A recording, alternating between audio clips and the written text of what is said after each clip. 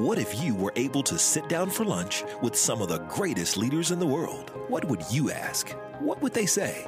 Welcome to the Lynch with a Leader podcast, where you're invited to join us in learning the spiritual principles behind big success. Here's your host, Mike Lynch.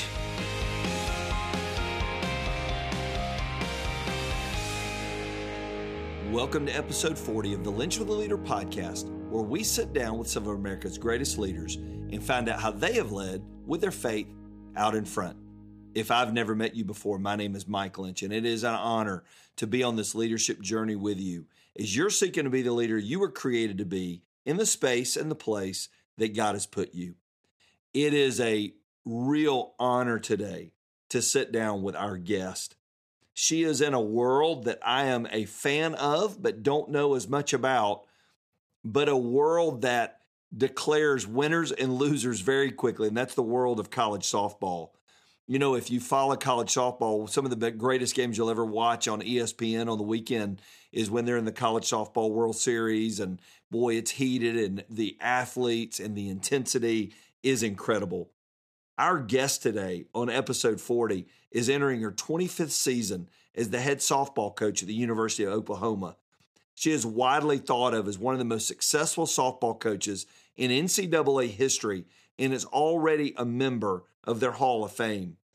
Patty Gasso has been with the Sooners for years, and she has won 4 national championships during her 28 seasons as a head coach. She is an amazing leader, an amazing lady, and let me tell you something, amazing in the area of leadership.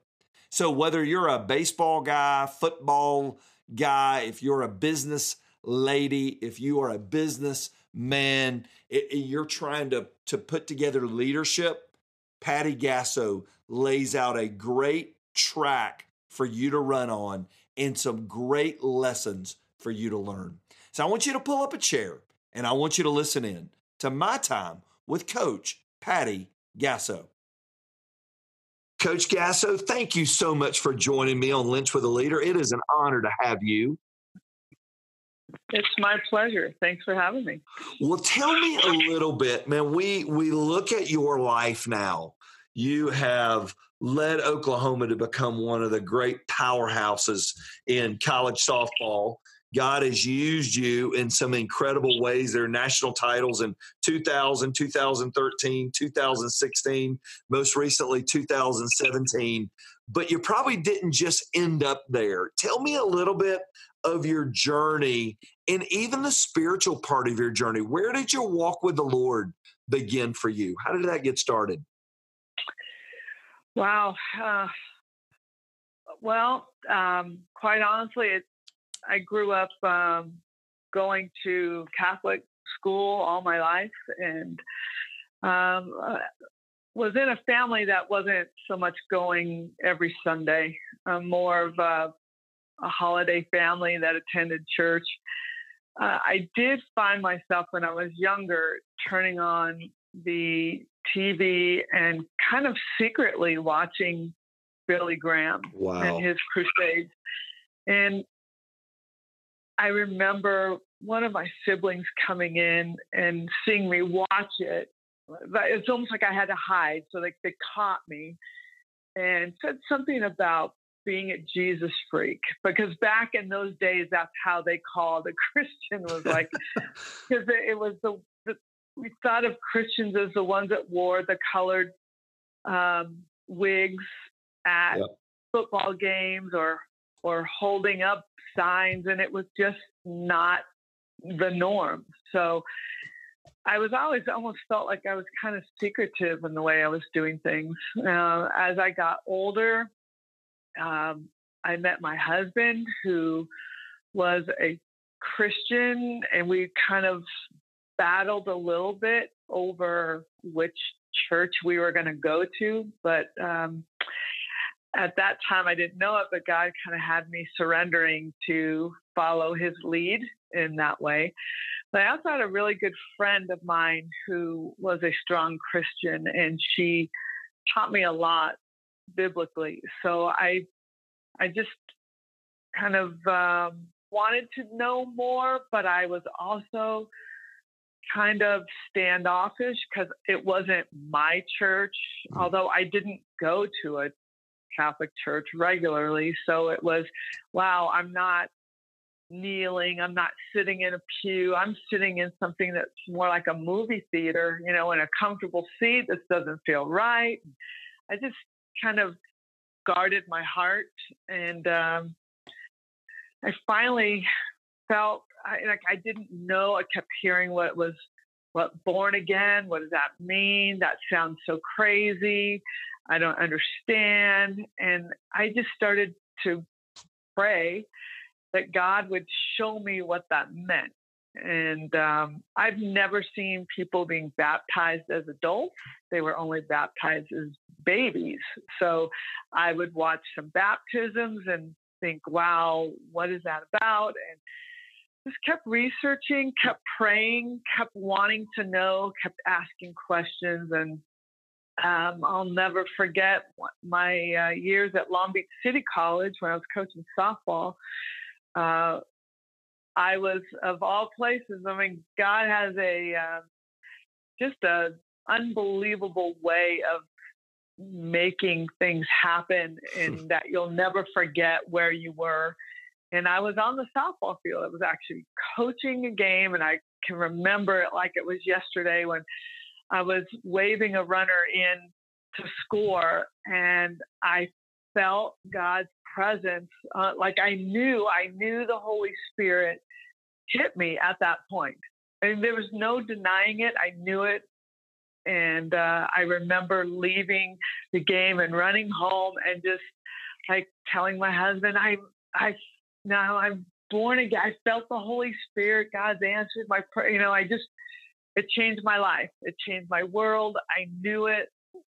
And I'm standing on a softball field. How else would God make that present to me? So that really was a life-changing moment for me in my walk.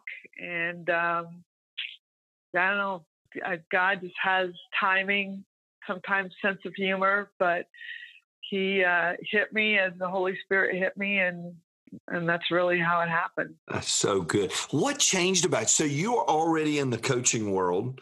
You were out of college. You were already in that new role. What changed about you as a coach when you began that spiritual journey? The X's and O's of softball, the dynamics of the game didn't change, but what changed about you? I think being a little more Christ-like. I just wanted to be a difference maker for people. I wanted to be more of a leader, not so much on the softball field, but in my athletes' lives or anyone's life. And I was coaching at the junior college, and junior college was probably one of my most rewarding places of where I've coached, because those are the athletes that are kind of lost in a sense. They got looked over. They didn't have good grades. They've got family issues. There's a lost kids kind of in this place of, am I ever going to play after this? And I felt needed. I felt needed. I felt like I needed to lead these kids to Christ however I could without, overstepping my bounds. But really it was through the change of my personality, which became a little bit more respectful and making sure that I was living my life Christ-like. So I think my language, my comments, my I don't know, just everything about me just wanted to be an example of what Christ would look like. That's so good. And now you're at a junior college. A role opens up at Oklahoma. You make that move to where you're at, because you've been at Oklahoma how many years now? 24 years? 24, yeah. 24 seasons at Oklahoma. I've been at my church for 21 years. When you've been there that long and you look back on it, is it hard for you to even imagine that door open there for you? Walk me through that a little bit about how that door even opened for you to end up where you are today. Well, coaching at Long Beach City College, my boss was a Hall of Famer with the Amateur Softball Association. So she was a big softball player and kind of a legend and a pioneer in the game. And she would always go to the College World Series. Now, we're living in Long Beach, California, and my house literally was about 4 blocks from the ocean. I could see the ocean as I stepped out in my front yard. So I would go with her to Oklahoma City to watch the College World Series. And honestly, would tell you, I'd sit there and think, wow, it would be really cool if one of the Oklahoma universities were in the World Series. I wonder how many people would show up. And I would say at that time there was maybe 2,000 people at the World Series, which to me was an enormous crowd. And I, just kept thinking, wow, that would be pretty neat. Let me look around the university. And there was no intention of moving, no nothing. I got to know Marita Hines, who was the senior women's administrator at OU. And again, no intentions, no nothing. The coach at the University of Oklahoma had a brain aneurysm and thankfully survived it, but just was not capable of coaching anymore. So Marita Hines called my boss, Mickey Davis, at the university or at Long Beach City College and said, would your softball coach be interested in talking to us? I was pregnant with my younger son, who's now 23 at the time. And I really know nothing. I had no family, knew nothing, no one in Oklahoma. So I honestly was getting a little bit bored at the junior college and feeling like, what would the next level be like? I'd love to stay in California, but coaches weren't leaving California, big jobs, Division I jobs, and who would hire a junior college coach? So I came out on an interview, which is still shocking to me when I look back. I can't believe that I actually came out for an interview, but it was an opportunity for a D1, interview at least. So I came out and I just remember thinking, where are all the people? I mean, I'm from LA. Where do the people live? Why aren't they out on the streets? Where are all the cars? And I can tell you the thing that I remember the most is just the people here in Oklahoma were so welcoming and not in a phony way. They were just really genuine people. The program at Oklahoma at that time was in shambles, and they didn't have a stadium. They played at a park across the street from the university.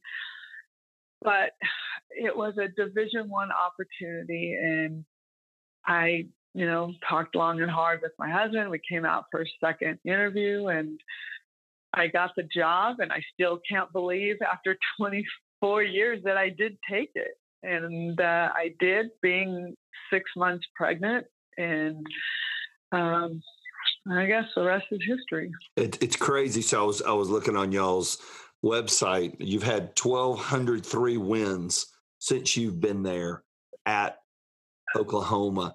Did you ever dream that it would be the success that it is today? I mean, in the world's eyes, you're looking in going, man, they have achieved at an incredibly high level. Did you have that vision when you met these nice people, but saw the stadium not being what it was? Were you able as a leader to see what you thought it could be? Honestly, I did. Yeah. If I didn't, I would not have taken the position. Now, I wasn't given great field or stadium resources by any means. So I'm not recruiting you to come to our field, but more recruiting young women as to what I saw. And that was the people. That was the beauty of the campus. That was the education, which is, we like to think of ourselves somewhat of the Ivy League of the Midwest. We have a very strong academic and a lot of money put into our academics. The resources I did get in the way of our budget, I had everything that I needed except a strong stadium. But I just know my style, and it's very blue collar. It's very hardworking. It's very passionate. And the only way I know I can coach successfully is getting athletes and my assistant coaches to buy into what I'm doing. And I knew that I could do that. So I didn't come in claiming we're winning national championships, but I came in saying, I know we can win here. I know I can get the right players to do it. What kind of player flourishes under you? So you've been in recruiting and coaching long enough now to go, just because they have the right star by their name, or they played on the right summer travel team, or they have the right pedigree, may not make them an Oklahoma softball player. What would you describe as the type of athlete that flourishes under your style? First and foremost, hardworking, obviously talented, and with the opportunity to get better. Humble. I'm not big on the showy athlete, the one that likes to be seen. I like the ones that make the plays and you go, wow, that's so easy. And it's really not an easy play. It's a hard play that they can make look easy. The ones that will absolutely buy into what we're doing, the ones I can trust, the ones that are not entitled, that they understand how to work for things. And a lot of that comes by how I know their parents. Because the parents tell me a big story about what their daughter would be like. Ones that are not overly emotional in the way of there's not a lot of drama to them, that they're somewhat independent, or I believe they can be independent, and I don't know, self-confident, have strong self-esteem. And if I'm being honest, I don't get that when they come to Oklahoma as freshmen, they don't have a lot of self-esteem, because they're walking in thinking, oh my goodness, all of a sudden I'm on one of the top 5 teams in the country. Am I worthy? Do I fit here? Can I find a way in this lineup? There's a lot of questions and doubting questions. So I look for the athlete that I think would come in kind of savvy and say, bring it on. I'm a freshman. I can beat you out.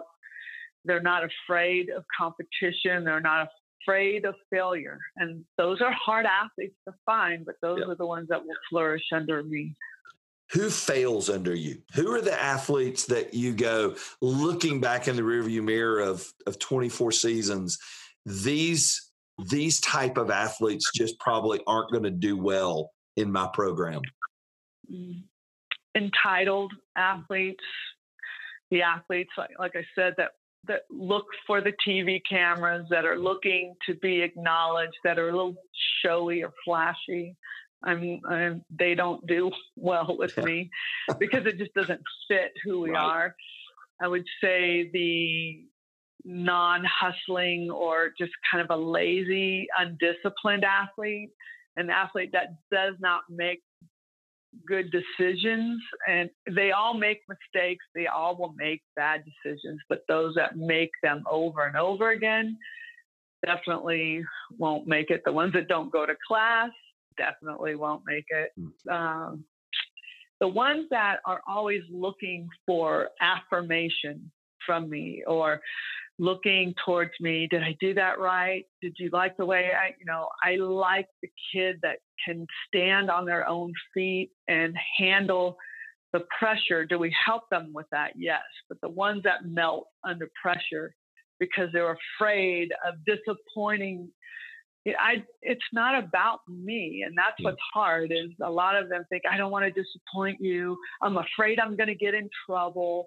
That doesn't happen at the college level, but they've played in some settings that makes them believe that. And those are some of the chains that we've got to break.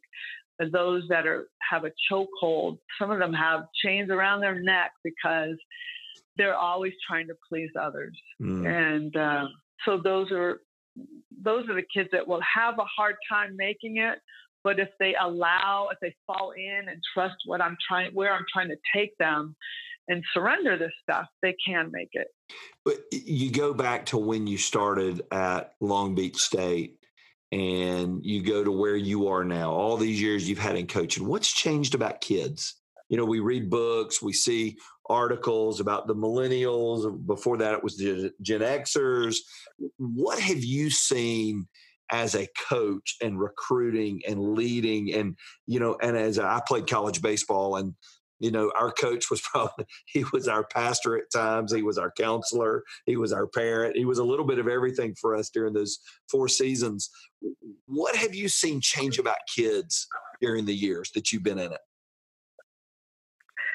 I'd say confidence, unable to stand on their feet because I'm not judging anyone because I'm guilty. I've done this with my own kids, but enabling them. I give them things. My kids didn't have to work because they were playing sports. So I gave them things. And so the idea of earning, saving, cherishing things, I think kids know if I lose it, my mom or dad will buy me another one. I just think we give things too easy to these kids. So I think that's what I've seen change, just cherishing things. I think they're kind of materialist, like they like stuff. You know, they have to have stuff. Obviously, social media has changed the world, let alone athletics. So the attention span is a little bit different. I don't know. It's just not maybe so much a grinding generation of more of I'll do it on my time. But when I get these athletes in our program, a lot of this, I think they feel like I don't need structure. I don't need the discipline. They do. Everyone wants it because they feel safety with that. And that's what I try to make sure that they understand is I'm not a dictator. I include them in what I'm doing. I think how I've changed towards them is let's make a game plan together. Let's all do this together. Let's all buy into the direction we're going together. I think that's what they need and want is a voice, and I give them that voice. If you could sit down, you know, we live in Atlanta and sort of the baseball, softball mecca in a lot of ways. There's just stuff everywhere. Travel softball is travel baseball. It's crazy around here with some of these complexes, and it's amazing and crazy at the same time. If you could pull up a chair at a softball tournament and you could sit down beside a parent and you could give them some perspective, what do you wish every parent knew that they need to know that will help their child not just be a success on the softball field or on the baseball field, but a success in life? What are some things you wished you could tell every parent when you're going to recruit at the national softball competition out in California, wherever it's at, wherever the big tournament is this summer, in one of the big ones at the end of the summer? If you could pull up a chair and tell a parent, here's what I would love for you to know and hear from a college coach, what would it be? Allow your child to fail, because the only way they're going to get better is to fail. So when the game is over and they didn't have a great game, Don't make excuses for them. Don't blame the coach, the umpire, other teammates. Just accept that maybe it wasn't a great performance, but that's part of what great athletes do, is make sure that they fix that or that it never happens again. And I've told many young athletes who struggled that Michael Jordan was cut in high school. That's right. There's just so much work that needs to be put into what an athlete does, that I would have parents encourage them, allow them to fail. You can be there to encourage them, but don't make excuses for them. Don't enable them. Don't spoil them with things. Get them to earn things so they understand and appreciate when they get things. I would also caution them on what they're saying on that long car ride home, which I think is absolutely lethal to young athletes. Because we as parents, I think, and again, I'm not judging, I'm guilty. When you're taking your kid home after a competition and it didn't go well, I would bet majority of car rides home with many athletes is a parent just talking about, why didn't you do this? You messed up here. You should have done that. Why do we do that? Because it's a reflection on us. Their performance is a reflection on their parents. If my child is not working hard, if they've got a lazy attitude or body language is not good, or they're sending those kinds of messages, is when I would definitely jump in and say, do you have passion to play? Why are you playing? Because you look like you don't enjoy what you're doing. But I would not rip the performance, but more say, what do you need to get better? What do you need to do? Go out and do it. And that's another thing I'd say, is get your kid to work on their own.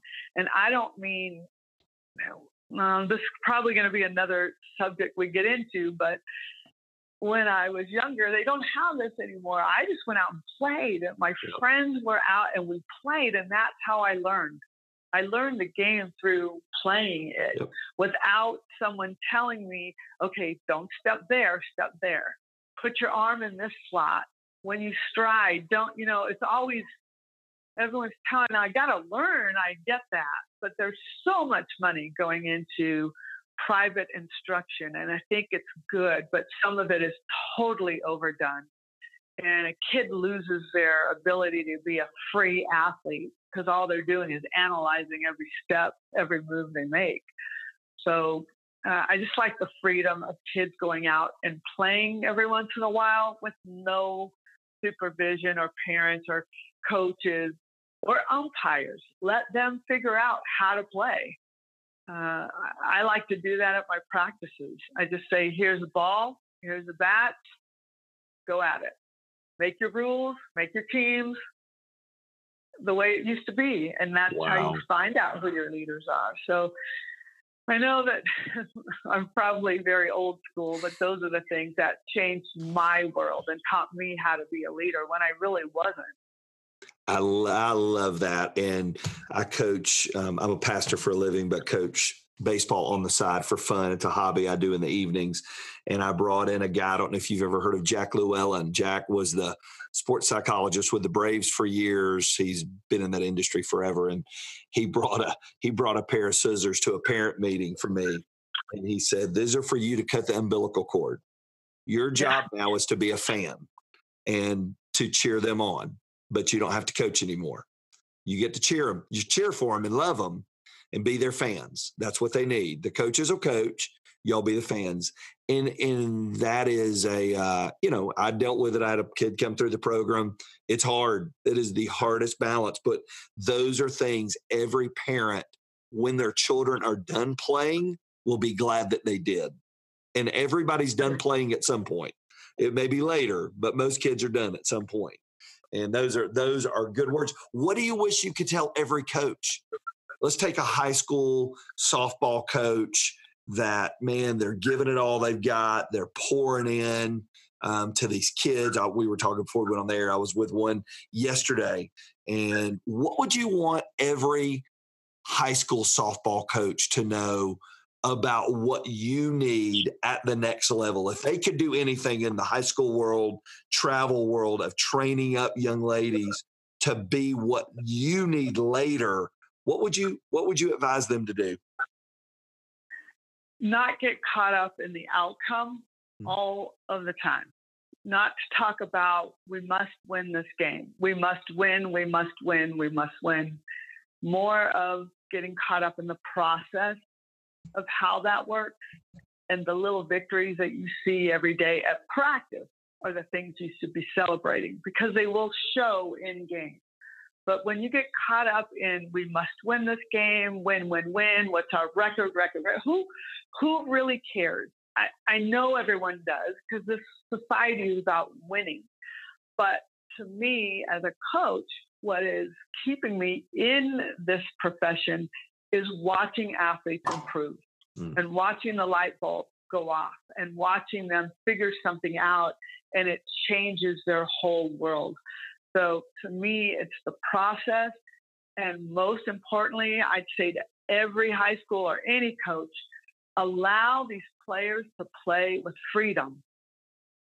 After they make a mistake, do they look at you and see what your reaction is, and your head's down, or you're kicking the dirt, or you're shaking your head like in disappointment? That's part of greatness, is making mistakes. Allow them to make mistakes without you barking at every mistake that they make. Because the less you bark, the less mistakes they'll make. Allow them to play with freedom. Now, if they're not focused, or they keep doing the same thing over and over again, now step in and say, make an adjustment. Let's make an adjustment here. We're missing something.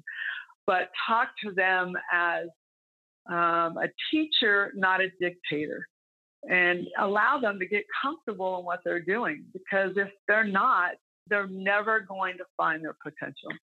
How do you balance that? So you're in a business that you could have accomplished all you've accomplished, and it is that, what have you done for me lately? Is that something daily you have to remind yourself of when you head to the field?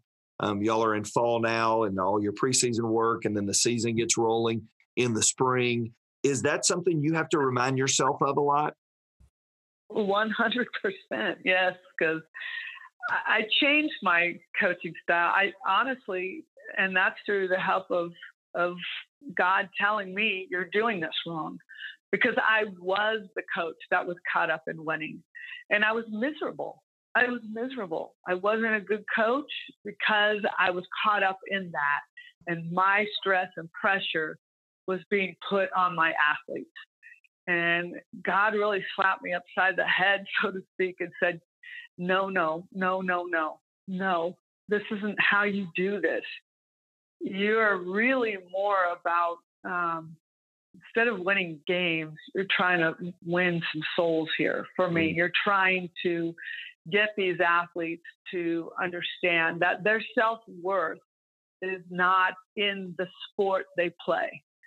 Softball does not define you as a person. Allow them to get to understand who they are in the world versus what they do makes them, Paige Parker, the great pitcher, or Paige Parker, the young lady that enjoys baking, enjoys going to the movies. I mean, I try to make sure that these athletes have an identity and a life outside of what they do.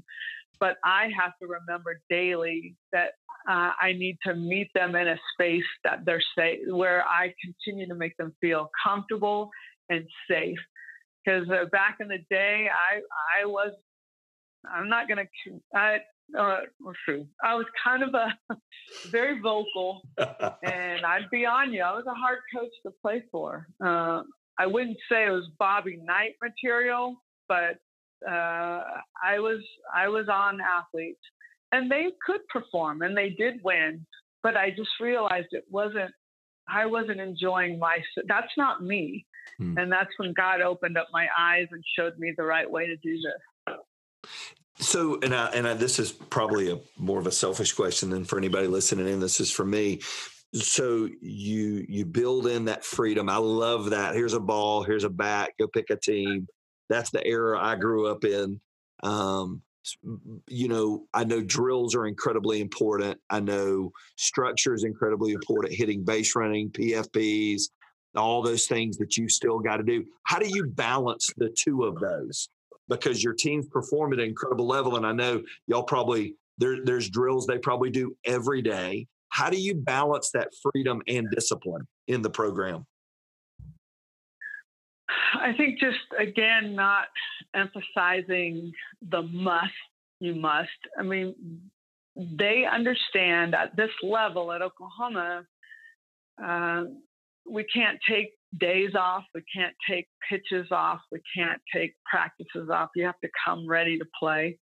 So I keep things very, very active. I keep things very competitive at practice. It's very competitive, where I love to see 2 or 3 athletes fighting it out at one position. There's nothing I enjoy more, because it makes all of them go to another level if that's the position they want to play. So it's always competitive, but it's always not so serious, where I'm not just constantly barking. That allows them, it's not over teaching, it's not over barking, but more of just the fun and thrill of watching athletes go to another level. Through that, you've got to be disciplined. You've got to have good organized practices. Our team is at their best when they compete, and I need to see them compete at that level. So there's always some kind of competition in our practices that allow them to get to that level, but doing it in a way that if a ball goes right through your legs, I'm not going to lose my mind. I'm not going to say anything, because it's not like that player to allow that to happen. I can guarantee you that it won't happen again. So I'm at a different level where I'm able to do that, but I think any coach can do that if they start their season that way, and everybody kind of understands hard work, yet freedom to make mistakes is safe. It's a safe place. That's a key word, is freedom and safety. Safety to be who you are, safety to do these things and know that you're not going to be miserable afterwards. That's so good. That is great. That is very good. That is very good and very interesting to hear that perspective. And I think some of that's longevity. You've been in it long enough now to have tried all the stuff and go, and you're able to say, this works. This does. How do you balance, Coach? How do you balance this striving? Because everybody that puts on a hat, puts on a uniform, we want to be the best and we want to win. How do you balance that with your faith? How do you keep those in check? I would not be coaching at OU still. I mean, I think I'm the longest standing coach at OU right now at 24 years. I wouldn't be here without my faith. And I've gone up and down throughout my career, no doubt. But I know that the Lord will always set me straight, always.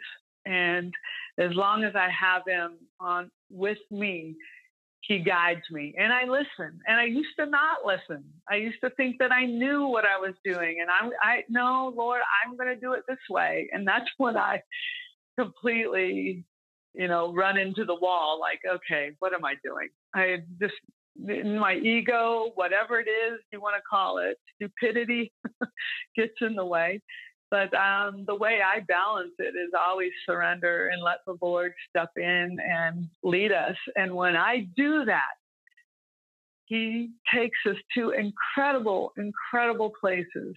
And I'm not talking about just raising trophies, but watching hearts on our team change. The championships are great, but watching my athletes get baptized, watching my athletes share their testimonies on national television, those are the championships. And I know, people might go, yeah, okay. I'm being honest. That's where my memories are. It's not, look how big my ring is. I don't care. It goes away. The lights turn out. The lights will go off. The memories will fade. But that memory and those memories I will never forget some of the things that the Lord has done within our team. And that has kept me absolutely balanced. If I didn't have him, I would not be working in this job. I know I would be burnt out and done. Mm. What are daily disciplines you put in to help you be that? So to keep that focus, what are the daily things that you've probably instilled in your life that keep your heart and mind in the right place spiritually? Prayer, having the Lord in the forefront of my mind. Whenever I am uncertain, I always will go there. I wish I could tell you that I'm a sit down, get up at 5 a.m. and read my Bible every morning. If I'm being honest, I'm not consistent with that. Sometimes I trust my husband is more disciplined in that way, so he will share his readings with me. I always will listen to Caleb on the radio. If I can't be reading, I can be encouraged by worship music and encouraging words and so forth. But mainly prayer and just having my mind right and keeping the Lord with me every day. Was there ever part of the journey? I know that you've probably had some incredible mountaintops, but have there been some valleys during these seasons? And sometimes you thought about pulling out the white flag and going, I don't know if I'm really cut out for this? From a coach side, or like from the spiritual side, or the life side, or just any situation? Because it could be coaching, it could be life where you're just like, man, I don't know if I can keep doing this. Have you ever walked through that season? Yeah, absolutely. There's two things that stick out for me, and neither one is involved with softball. I've never walked away from a season because we didn't win or we didn't do well or anything and say, I want to quit. That makes me want to go. When we have failure, I can't wait to get back and get it right. So I've never had that kind of valley on the field ever. Mine are more, one, I had 2 young kids at that time here at Oklahoma, where my husband was living in Fullerton, California. And the idea was I was going to finish up my season, and then we were all going to move back to California because the salary wasn't making the work that goes into it, and the salary weren't matching up. But there were those times in a couple of years where my husband was in California and I'm raising these kids. He's raising them from afar over the phone, and I'm trying to do it while coaching here at OU. And I thought, I can't do this. It's not fair to my kids. It's not fair to my team. It was very difficult as a mother and a coach. Which direction am I supposed to go? I'm not good at anything right now. And I do remember talking with my son, JT, and he was probably about 10 at the time, and asked him, what do you think? What would you feel like if I just stopped coaching? I'm done and I spend more time with you guys. And he was pretty much like, no. First it was like, no, we love going to OU football games. We wouldn't get our free tickets anymore. So that was the most important thing. But it was more of the love of him saying, if you weren't coaching, you wouldn't be the mom that we know. Wow. We're okay. we're at the field, we're with you, we're watching. They're not watching games, they're playing. They love to play, or, with other kids at our game. They weren't really watching. But it was more like, don't worry about us. We know what you're doing. We know that you love us. We're okay. And that helped me a lot going forward, which now, in hindsight, now in my 24th year, my oldest son, JT, is my assistant coach, hitting coach, and my son, DJ, who I came out here with when I was pregnant, is now my graduate assistant. So Wow. That's God going, way to hang in there, bring them around full circle. And then another real quick other situation that really, really made me say, I can't do this anymore was I was having Bible studies at my house with my players. I wasn't the leader. I had a woman from our church come in and lead it.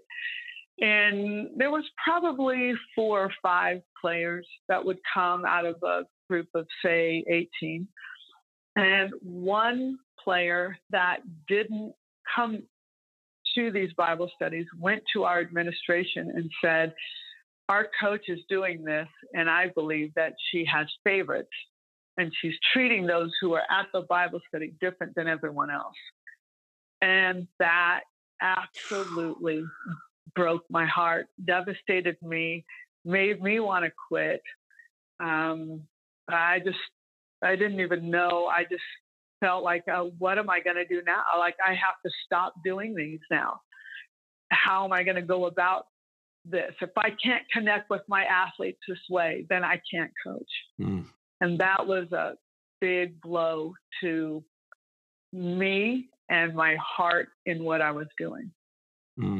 It's funny. Both of those things. It's so interesting to hear you say that too. And I'm a fan from a distance, but just hearing you say that, the enemy has an incredible way of attacking the things that mean the most to us, our family and our faith. And it's funny, your valleys don't have anything to do with coaching, because it's just a hobby. That's what you do. That just happens to be what you do.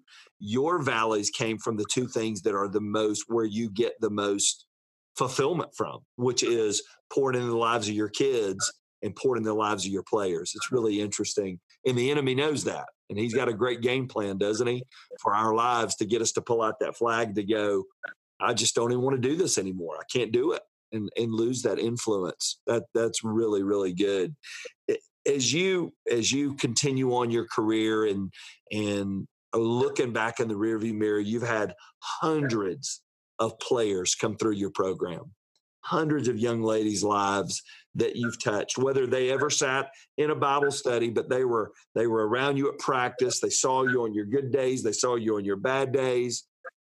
At the end of all this, what do you want players to remember most about you?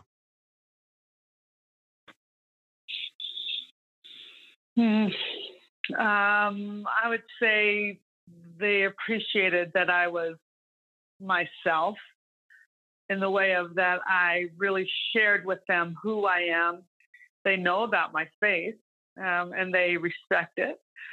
And they know about my passion for the game. They know about my stance on fairness for females, and not being afraid to stand up when things aren't right. Stand up for yourself. That I was a good teacher and a good role model to them. That I inspired them. Maybe I had an influence in their life. That I made them laugh. That's important for me. I like to think that I have a sense of humor. Maybe I'm the only one that thinks that, but I like to make them laugh and make them comfortable. But I would say too, like Coach Gasso, she's got you. Like a player I would want them to say, she's always there. She's got me. No matter what, whether I'm 30 years out of the program, she's got me. I can call on her. She's got me. If I need help, she's got me. If I need prayer, she'll be there.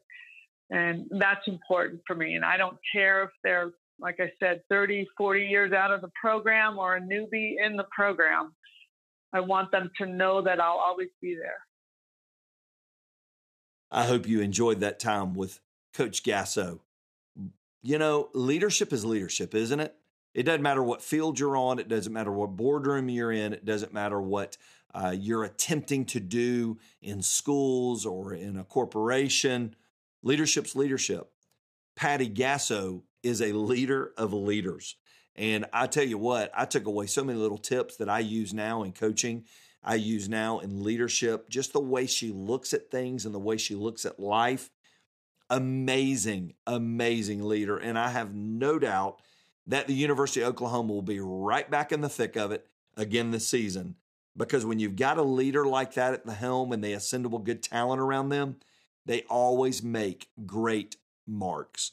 Patty Gasso is making a mark not only in college softball, but she is making a mark in life through the way that she pours in to her young ladies. I hope you enjoyed that time with Coach Gasso. I know that I sure did. Well, episode 41 is going to be equally as fun. We're going to have a great time sitting down with somebody you probably, like in the Coach Gasso world, you may have heard of the school he's at. You may not know him personally, but the who guiding the what is great. His name is Coach Butch Thompson. He's the head baseball coach at Auburn University. We had the opportunity to get to know each other a couple months ago at a baseball event. And you are going to love his insights on leadership, his insights on coaching. You know, it's February. It's baseball rollout month, right? So we had to get a couple baseball and softball folks in there, and I think you're really going to enjoy it. So until next time, I hope you'll share this podcast with a friend, share it with somebody that you enjoy, let them know what you've learned. And until then, go be the leader that you were created to be.